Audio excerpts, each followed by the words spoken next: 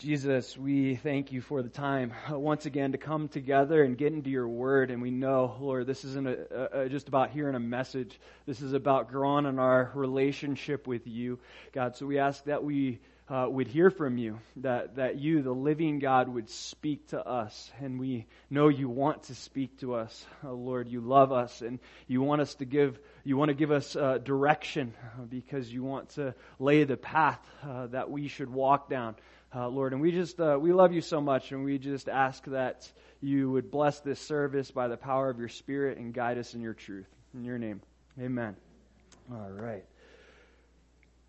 Short little recap. We know that David has been running from Saul for quite some time. Saul can never seem to catch up to David. Then we look back at 1 Samuel chapter 23 where David goes to Keilah to fight for these people, and these people end up basically ratting him out to Saul once again. So Saul is basically running around on this wild goose chase seeking David.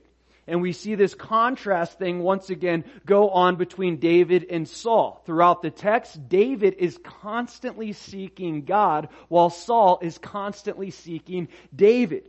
We see that David is being directed by God because he's seeking God, while Saul ultimately is being led by his impulses. And he's just making carnal, emotional decisions, and it's literally leading him to live a life where he's running in circles, hitting dead ends, accomplishing nothing. And that's what we talked about last week. We basically have choices to make throughout the day, throughout our lives. Are we going to be directed by God? Are we going to do it God's way, pursue Him, seek Him, listen to Him, and follow His direction? Or are we going to do it our own way and just live off of how I feel in the moment and try to, fulfill these impulses and this instant gratification that I have? We see there are rewards and consequences depending on which route we go. And we see David, because he was directed by God, he received a reward.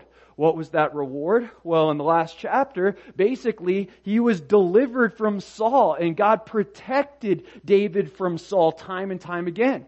Where Saul, he had to face the consequences. He's wasting time. He's wasting effort. He's wasting energy. Literally, his life is absolutely purposeless because he's not seeking God and he's not looking to God for direction.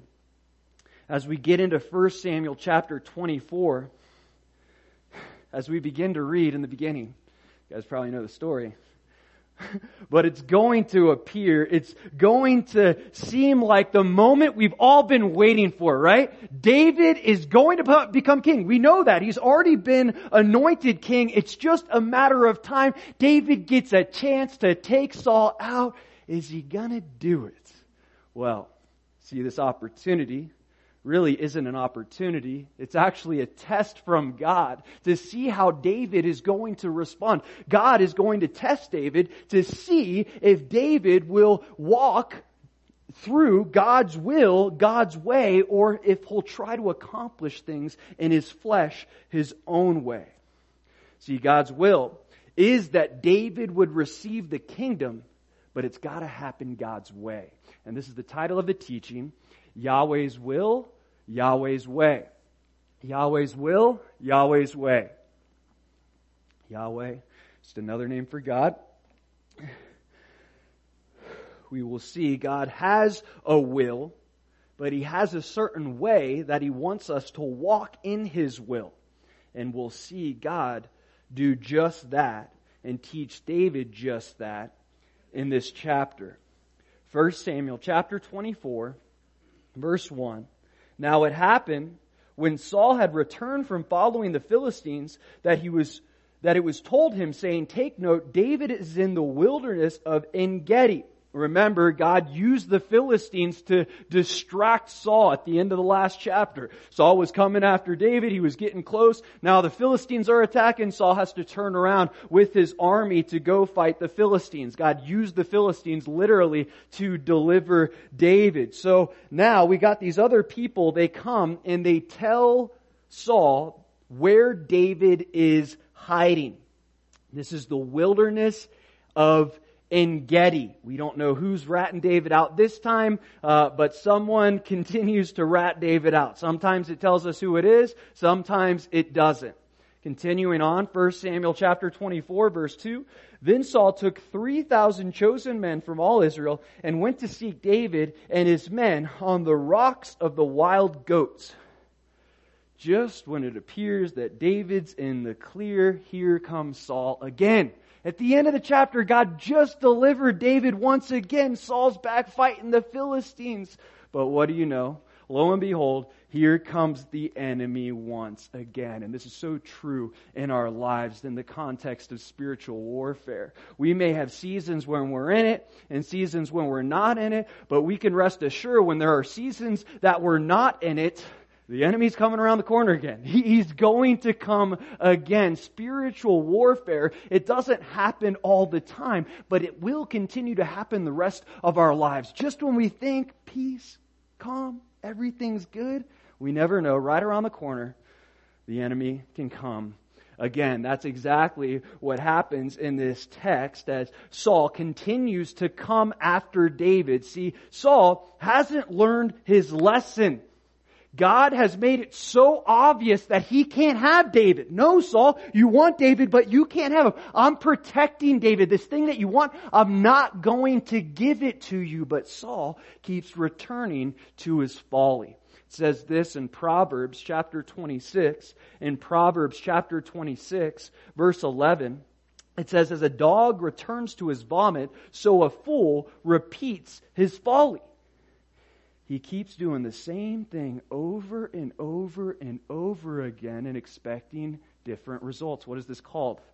It's insanity, right? It's insanity. I'm going to keep doing the same thing over and over and over again. And maybe this time things will turn out differently. Maybe my circumstances will be a little bit better this time. I'm going to keep doing the same thing, knowing this thing is harming me, knowing it's not helping me, knowing that this is really living a life of purposelessness. I'm running in circles. I'm heading dead ends, but this time it's going to be different. This is the mentality that Saul has, and this is the mentality that we sadly often fall into. We seek things that we think are going to satisfy us, and they end up disappointing us. And not only that, it wastes our time, it wastes our life, it wastes our effort, it wastes our energy. So ultimately, we live this life of insanity. That's exactly what we see Saul doing in this text. 1 Samuel chapter 24, verse 3. So he came to the sheepfolds by the road, where there was a cave, and Saul went in to attend to his needs. David and his men were staying in the recesses of the cave. So in the King James version, this says something different. Basically, what we see is that Saul has to use the restroom. Okay, so he goes to the bathroom in this specific cave. What are the odds that Saul would have to use the bathroom at the same time that he's walking by a cave where David and his men are hiding out? This is obviously not coincidence, right? God's hand is all over this. There's no way that this is happening by chance. And it's interesting, it's fascinating to me that God would use a bathroom break to get across this deep message that Saul needs to understand and needs to learn. That's something to think about. Your next bathroom break could be a divine appointment. It literally could. You never know. God will use anything. God will use everything. Oh my gosh, I wasn't even thinking about this. This just came to mind. In fact, I've had one of these before. So there was a time period where we were... this is when I was a believer. We were homeless for 3 days. It was a challenge, okay? So I was in downtown Fort Lauderdale. Not a great place where you want to be homeless, but we're homeless. We were given $200 to go do ministry. So that's all we got. We got the $200. It's not just for us to eat, it's for doing ministry. And, I think the second day or something, like we're literally sleeping on the streets. I remember one night we slept in this field and the sprinklers came on and were spraying on us. The cops are telling us, you guys are fools, you shouldn't be staying out here, yada, yada, yada. But a lot of cool stuff happened, and one of the interesting things happened in a bathroom. And I go into this bathroom because we're getting ready to take a bus to go to church, okay? So we're going to take this bus to go to church that morning. And so I go to the bathroom and I look like a mess. I look like I'm homeless. So I kind of like do my hair, wash my face, look somewhat presentable. And while I'm doing this, I see this guy come in with a bottle that's almost empty, and he throws it in the trash can. He's like, I'm done. I'm not drinking anymore. And I'm like, bro, you don't have to drink anymore. And I was able to have a good conversation with this guy, and I started sharing the gospel with him. Well, as I'm sharing the gospel, I hear this noise from the bathroom stall going, amen, brother, amen. Preach it, brother, preach it. I'm like, thanks for the encouragement, right? But you could see under the bathroom stall that this guy was in a wheelchair. Okay, he's in a wheelchair. And I'm like, okay, whatever. Didn't really think much of it. Later on that afternoon, when we got back from church, we got connected to this ministry to be able to share the gospel and pass out food and all these different things. And all of a sudden, I see this guy coming up on a wheelchair. And I hear him talking to somebody. I go, I recognize that voice. And this guy, I remember his name. His name was Don. And I got to have this conversation with him, and it was so powerful. He got out of prison just recently. He was going through a rough time where he's like, man, I know I'm called to do worship. I'm called to lead worship. And so I start praying for this guy. He's like, I want to lead kids in worship. And literally, as I'm praying for this guy, this group of kids walks by, and they're a worship team, and they're singing worship. And it's like, dude, wait a minute, we're just praying for this, and here comes these kids with that are singing worship. This seems like a clear sign from God that this is confirmation that you are supposed to do this thing. Powerful, amazing conversation. The point is, God will use bathroom breaks. He absolutely will. Man, I forgot about that. That was a very, very fun, powerful time. 1 Samuel chapter 24, verse 4. Then the men of David said to him, this is the day of which the Lord said to you, behold, I will deliver your enemy into your hand, that you may do to him as it seems good to you. And David arose and secretly cut off a corner of Saul's robe. See what the men say to David. They said, the Lord said to you, behold, I will deliver your enemy. Did God actually say this? Did He communicate this to him? He could have. David's a prophet. He could have communicated to David that, hey, I am going to deliver your enemy to you. He could have said that. Or the guys could have looked at this circumstance and said, God's saying this. It's obvious, right? He's delivering your enemy. We don't know for sure. Regardless of what was said exactly, these words don't apply to this circumstance, because that's not what God is doing. And these men are misinterpreting what God is doing in this text. This is the first point. Beware of misinterpreting Yahweh's way. Beware of misinterpreting Yahweh's way. God is not delivering Saul to David. This is a test. David is not supposed to kill Saul in this setting. Now, this can happen in so many different ways in our lives, but it also happens in Scripture. In Acts chapter 21, we see Saul of Tarsus, named Paul. He knows that he's called to Jerusalem. Jesus told him that he's called to Jerusalem and then ultimately to go to Rome. So his disciples that are seeking the Lord, they get some direction from Jesus, and look what they say in Acts chapter 21, verse 4. And finding disciples, we stayed there 7 days. They told Paul through the Spirit not to go up to Jerusalem. Wait a minute. If God told them to go to Jerusalem, and these guys are telling him not to go to Jerusalem, what's going on here? What's the problem here? Basically, as you read later into the text, we see that Saul's going to suffer, Paul is going to suffer in Jerusalem, ultimately suffering in Rome as well. But what likely happened was the Spirit said, hey, if Paul goes here to Jerusalem, he's going to suffer. And the disciples took it as, oh my gosh, he's not supposed to go. But that's not necessarily true. He was supposed to go. The point is, sometimes we can misinterpret what God's saying. He can speak a truth into our life, and we can take it as something totally different. That's exactly what the guys are doing in this text. I'll tell you an embarrassing story.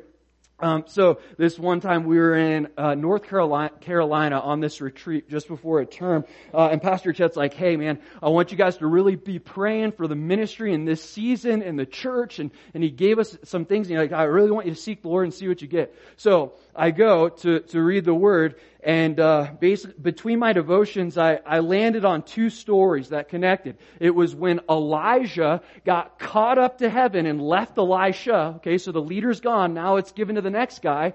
And then the other one was when John the Baptist got beheaded.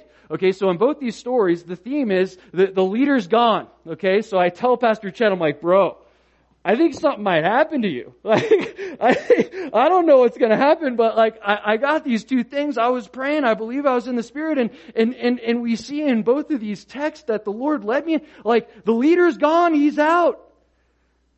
So PC always took it as, Tanner said I'm going to be beheaded. That's never what I said. I didn't say he was going to be beheaded. But interestingly enough, that same year, in that same season, was when Pastor Bob Coy fell and was no longer the leader of the church. So me and PC have talked about it before. It's like, that's probably what God was telling us, that a leader was going to be gone and another leader was going to have to take his place. The point is, we can misinterpret what God's saying to us. We can take it the wrong way. It's so important for us to be clear on what we're hearing. And if we're not sure on what we're hearing, that's okay too. Time will tell what the truth actually is. 1 Samuel chapter 24, verse 5. Now it happened afterward that David's heart troubled him because he had cut Saul's robe. And he said to his men, "The Lord forbid that I should do this thing to my master, the Lord's anointed, to stretch out my hand against him, seeing he is the anointed of the Lord."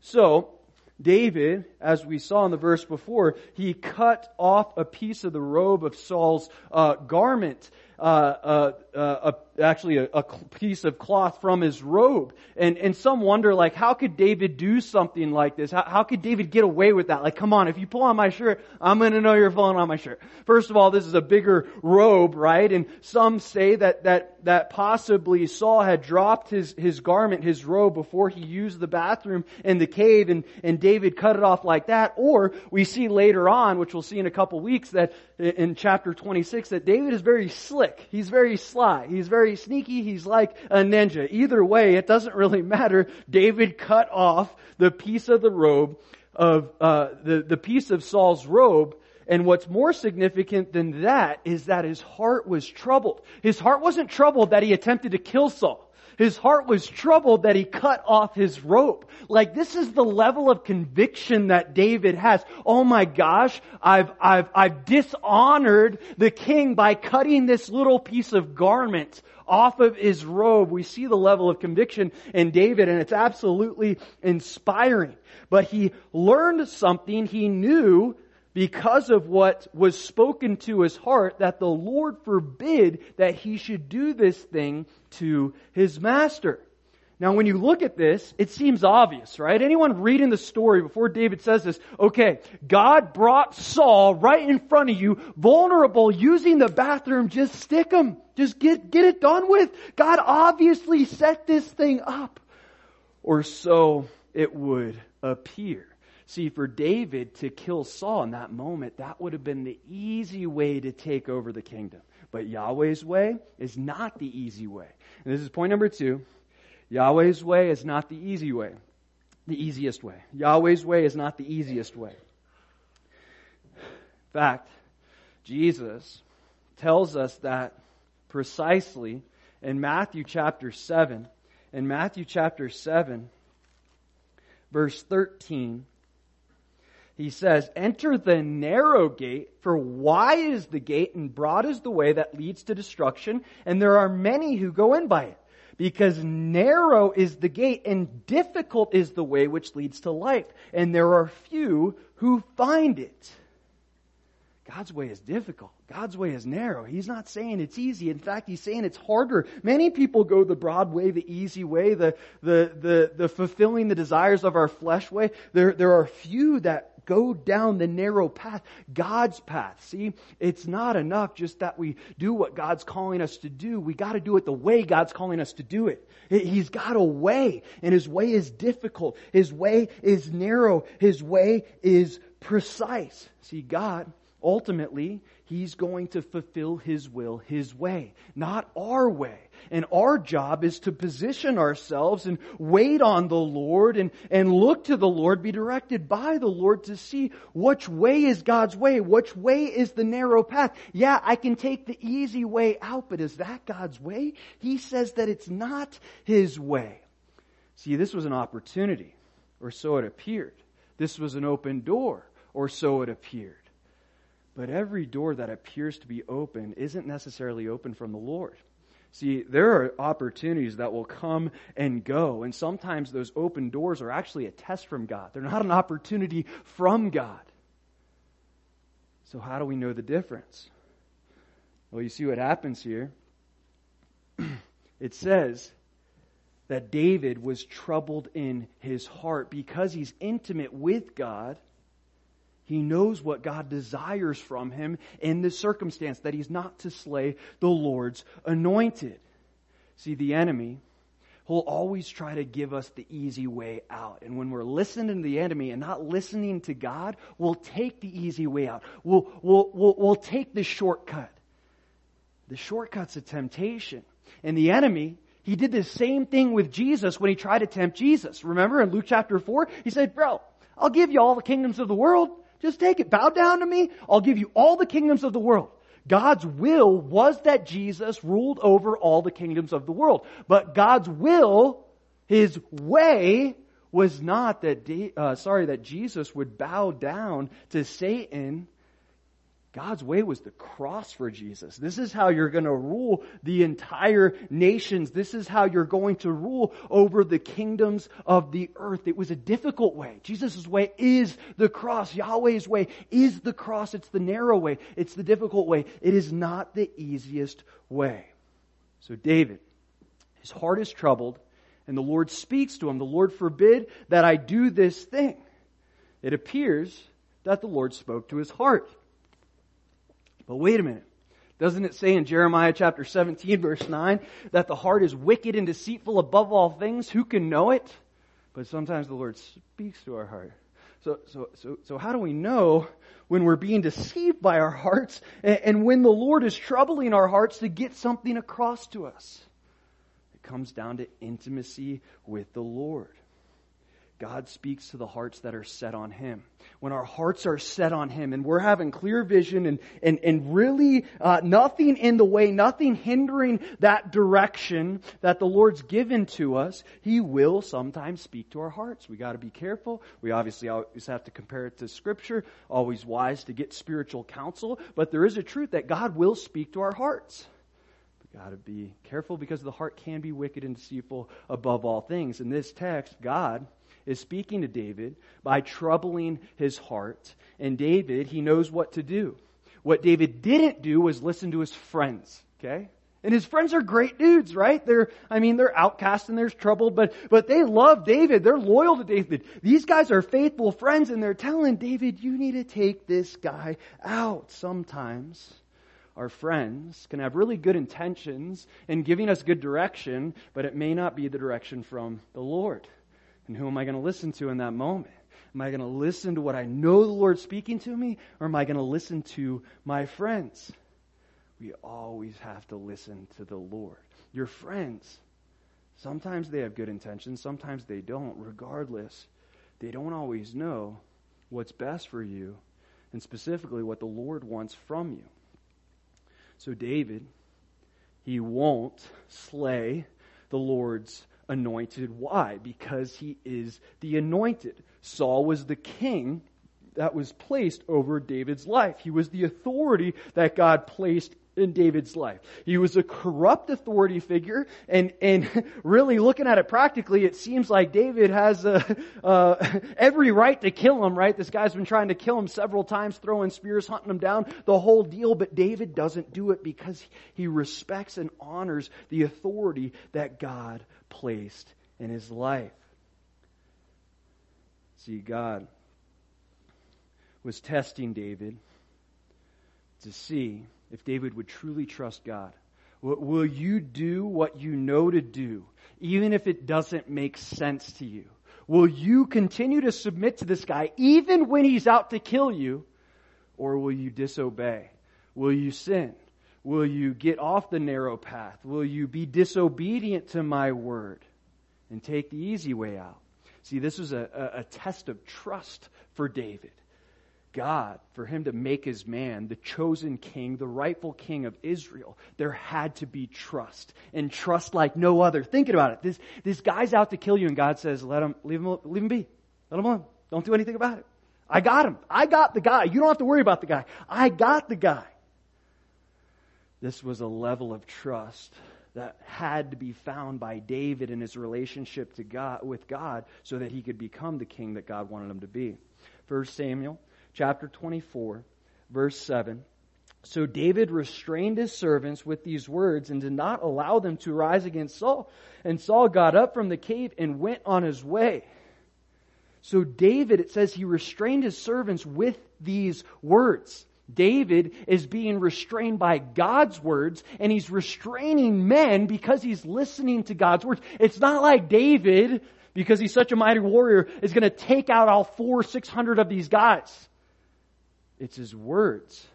And his words have power because he's submitting to God's word.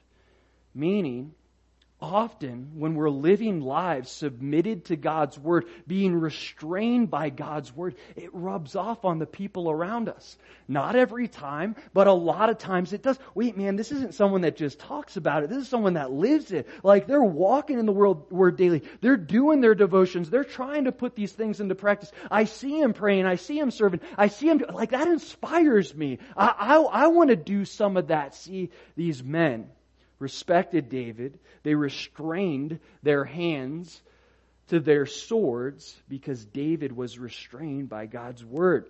1 Samuel chapter 24, verse 8. David also arose afterward, went out of the cave, and called out to Saul, saying, My lord the king. And when Saul looked behind him, David stooped with his face to the earth and bowed down. And David said to Saul, Why do you listen to the words of men who say, Indeed, David seeks your harm? David didn't have to do any of this. David could have just been like, let him go.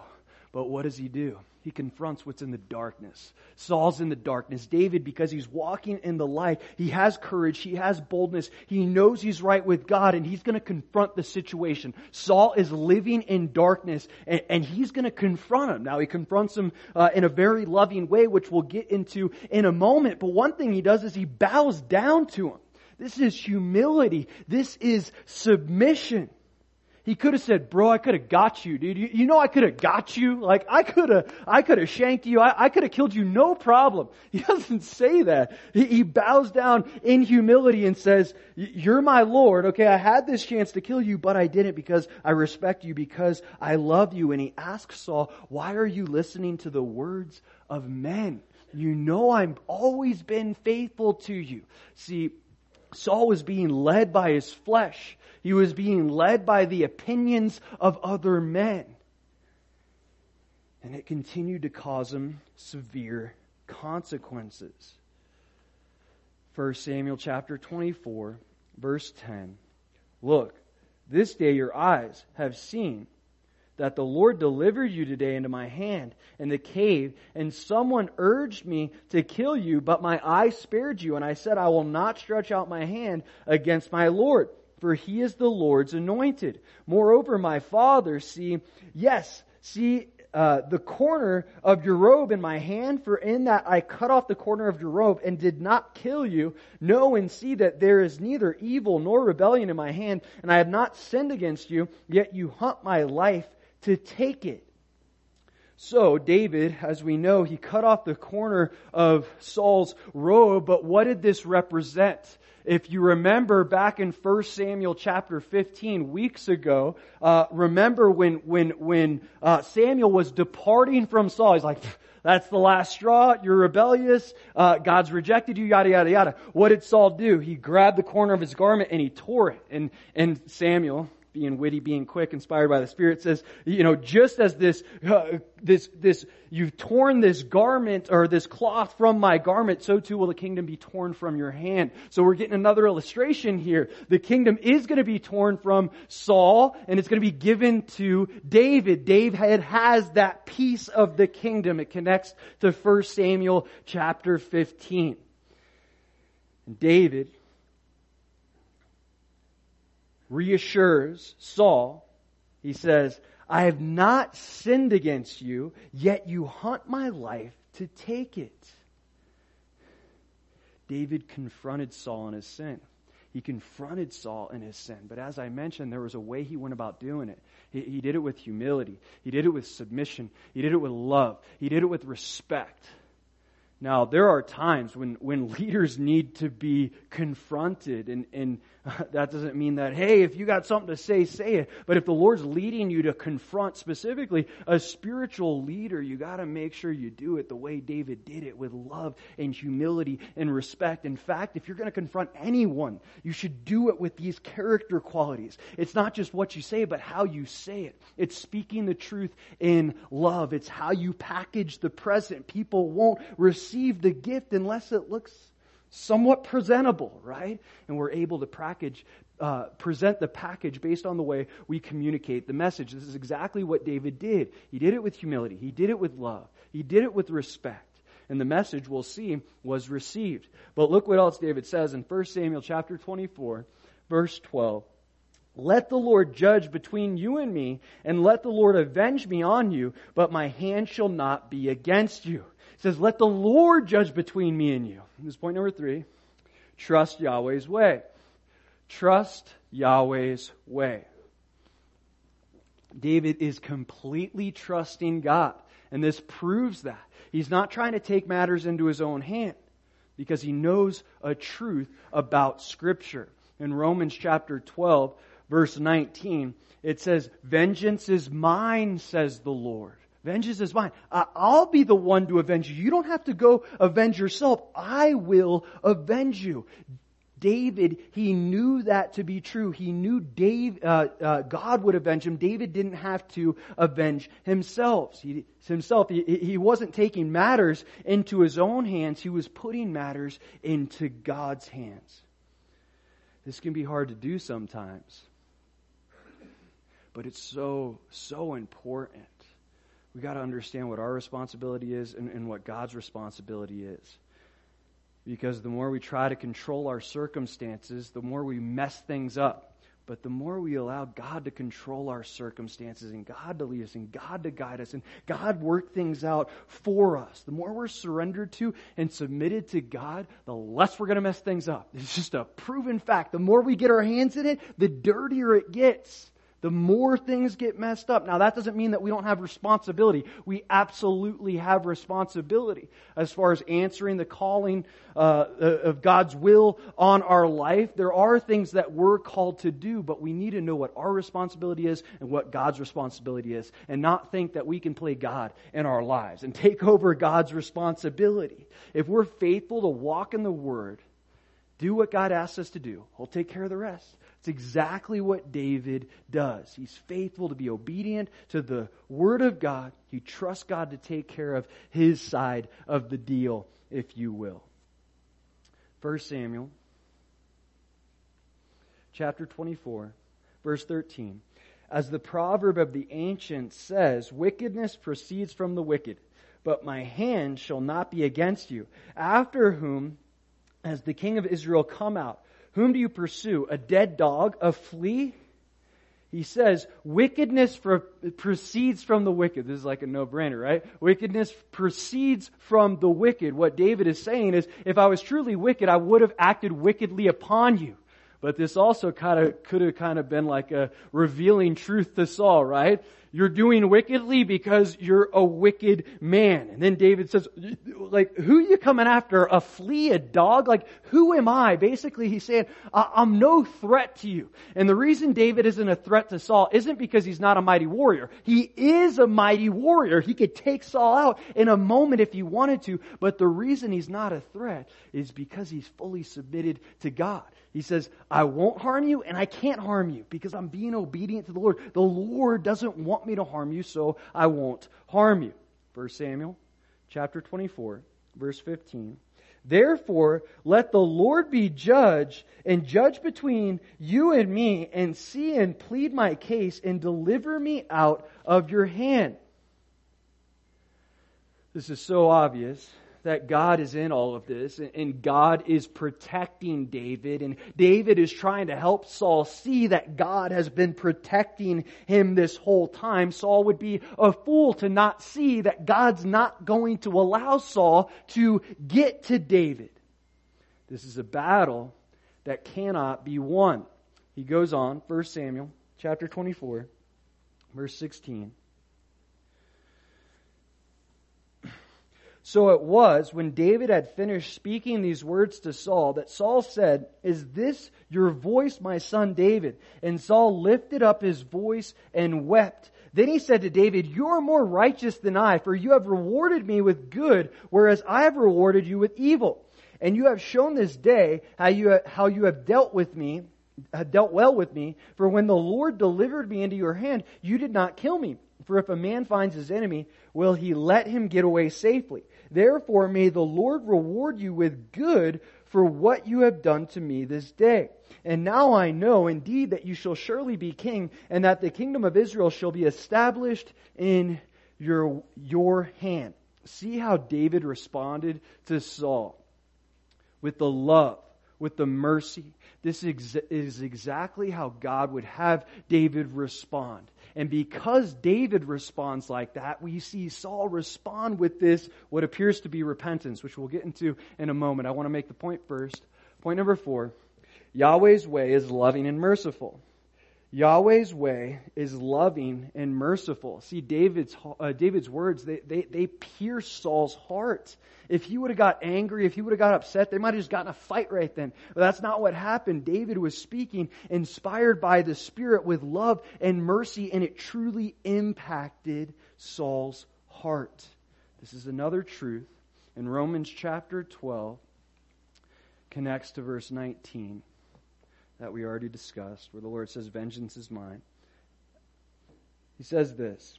We'll read both of them. Verse 19 and 20.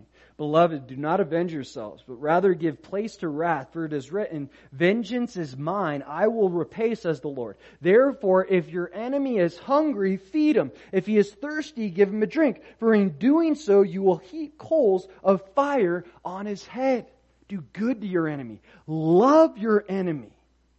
David loved his enemy, and it melted his enemy's heart. It melted Saul's heart. Saul responds weeping. He's like, oh my gosh, I'm a horrible man. You're more righteous than me. I deserve to die, and you didn't kill me. You deserve to be the king. You're the rightful heir to the throne. When we extend love and mercy like David does in this text, we can expect to melt the hardest of hearts. We truly can. You never know how that one act or word of love, that one act or word of mercy is going to impact someone. Someone that you would think may never draw close to the Lord. Someone that hates you, that's your enemy. You could melt their hearts just by doing it the way Yahweh says to do it, the way of love and the way of mercy. So Saul, he says, I want to reread in verse 20. He says, And now I know indeed that you shall surely be king, and that the kingdom of Israel shall be established in your hand. Saul absolutely knew at this point, without a shadow of a doubt, that David was going to become king, and he should be the next king. Sadly, though, in a couple chapters, we're going to see Saul come back after David again. This repentance, it appears to be sincere, but it's short-lived, so it's ultimately not sincere. And Saul will come after David one last time in chapter 26. But with Saul, I want to point out something. He's confident about something. He's confident that God's working in something. He's confident that God is protecting David, and David is going to be the rightful king. Have you ever been so confident, like you know that God is in something? Like you're so certain, like God is in this, I see Him in this. Maybe it's a direction. Hey, I want you to go here. I want you to do this. I want you to get plugged in here. I want you to talk to this. Whatever the case may be, and you know that God told you that, whether it was through circumstances or the word or worship or a dream or a vision, however God spoke to you. But then what do you do with it? See, Saul knew something without a shadow of a doubt, that God was in something, and he did nothing with it. He did something for a little bit, but then he turned right back to his old ways in just 2 chapters. See, sometimes we can know for a matter of a fact that God is in something, and we do something about it for a little bit, only just to turn back to the way things used to be, the way we used to live. And we know, looking back, that God was in this thing, but now I'm over here and I should be here because God was with me here, but now I'm here and I don't know what to do. Get back to what God told you the last time, the thing that you're certain of. Saul knew God was in this situation, did something about it for a moment, then went right back to how things were beforehand. 1 Samuel chapter 24, verse 21. Therefore, swear now to me by the Lord that you will not cut off my descendants after me, and that you will not destroy my name from my father's house. So David swore to Saul, and Saul went home, but David and his men went up to the stronghold. So Saul wants to make sure his family, his lineage, is good, right? Because the custom was you wiped out the whole family, right? Especially the males. You didn't want any of those males raising up and thinking they're the rightful ruler of the kingdom, and then they assassinate you and all these different things. And David obviously wasn't that type of guy, but Saul, he wants to make sure that his lineage will live on. And so David says, no, I swear, Saul, that this won't happen. I won't take out your family members. David gave Saul his word, but we'll see God had other plans. Okay, David was sincere when he said this, but God had other plans. And later on, you'll see in 2 Samuel chapter 21, we'll study this in, months from now. But because Saul slaughtered the Gibeonites, we see there's this famine in the land, and what God tells David, hey, you gotta make up for this by sending some of Saul's descendants back over there so the Gibeonites can wipe them out. So he does send 7 of Saul's lineage, males anyways, and they do end up killing some of them. So as much as David wanted to keep his word, yes, let your yes be yes and your no be no, he didn't realize that God had a different thing going on. David's intentions, however, were pure, and they were to protect Saul's family. Now think about this. From getting the chance to kill your rival, the guy that is out to kill you, you got the opportunity to kill him. Not only do you not kill him, but you tell him, I'm going to make sure your family lives forever too, so they can have a chance to kill me. This was not man's way. This was God's way. This is the 5th and final point. Yahweh's way is not man's way. Yahweh's way is not man's way. Like, nobody would think of this. Like, nobody in their right minds would say, this is a good idea. I'm going to let the guy that's trying to kill me survive and his whole family so they can come to kill me later. The only way someone would make a decision like this is if they were in a sincere relationship with the Lord and the Lord told them to do this. That's exactly what we see with David. See, Yahweh's way is not always man's way. It's not always our way. In fact, in Isaiah chapter 55, verses 8 and 9, it says, His ways are not our ways, His thoughts are not our thoughts. His ways and His thoughts are far above our ways and our thoughts. We see like this much of the picture, maybe this much. He sees the whole thing. So He gives us direction according to the reality that He knows all things. He sees where we're going to go. He sees what we're going to become. He gives us direction from that. We make these decisions based on this little information, this little amount of knowledge that we have.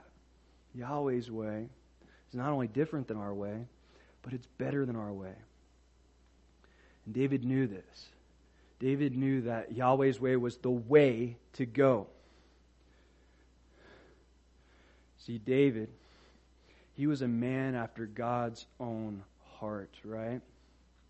And he wasn't trying to become the king for position or fame or power or any of these things. He was truly just doing what God was asking him to do. God anointed him as king of Israel. And the reason that he wanted to be the man that he was is because he loved God and he loved people. David absolutely had a heart for God.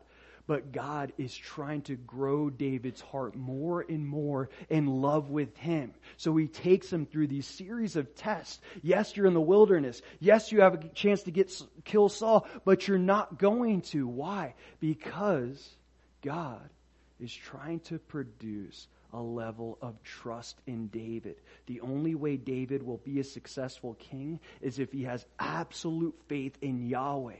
And not just Yahweh, the way of Yahweh, the way he sees things, the way he does things. If David starts to do things his way, he's just another Saul.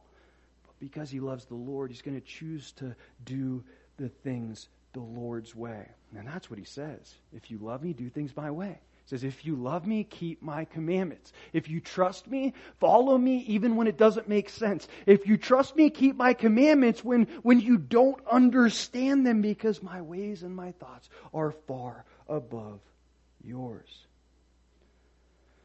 Yahweh's will and Yahweh's way will always be greater than ours. But the only way that we'll experience Yahweh's perfect will is if we go about doing things Yahweh's perfect way. Let's pray. Lord, we thank you for your sovereignty. We thank you for your love. We thank you for your way. God, even when we don't get it or don't understand it or things don't make sense to us or circumstances or situations, even your word sometimes. Lord, I pray that you would give us the faith like you gave David to trust in your way and not our own, knowing that there's so many rewards for doing things your way. You know the big picture. You know what's going to happen in the future. And you give us direction not to lord over us, but because you love us. God, and I just pray that we would choose to do just that we would choose to do things your way, God, and we would reap the benefits of that we would see the fruit because you love us and you want amazing things for our lives. In Jesus' name, amen.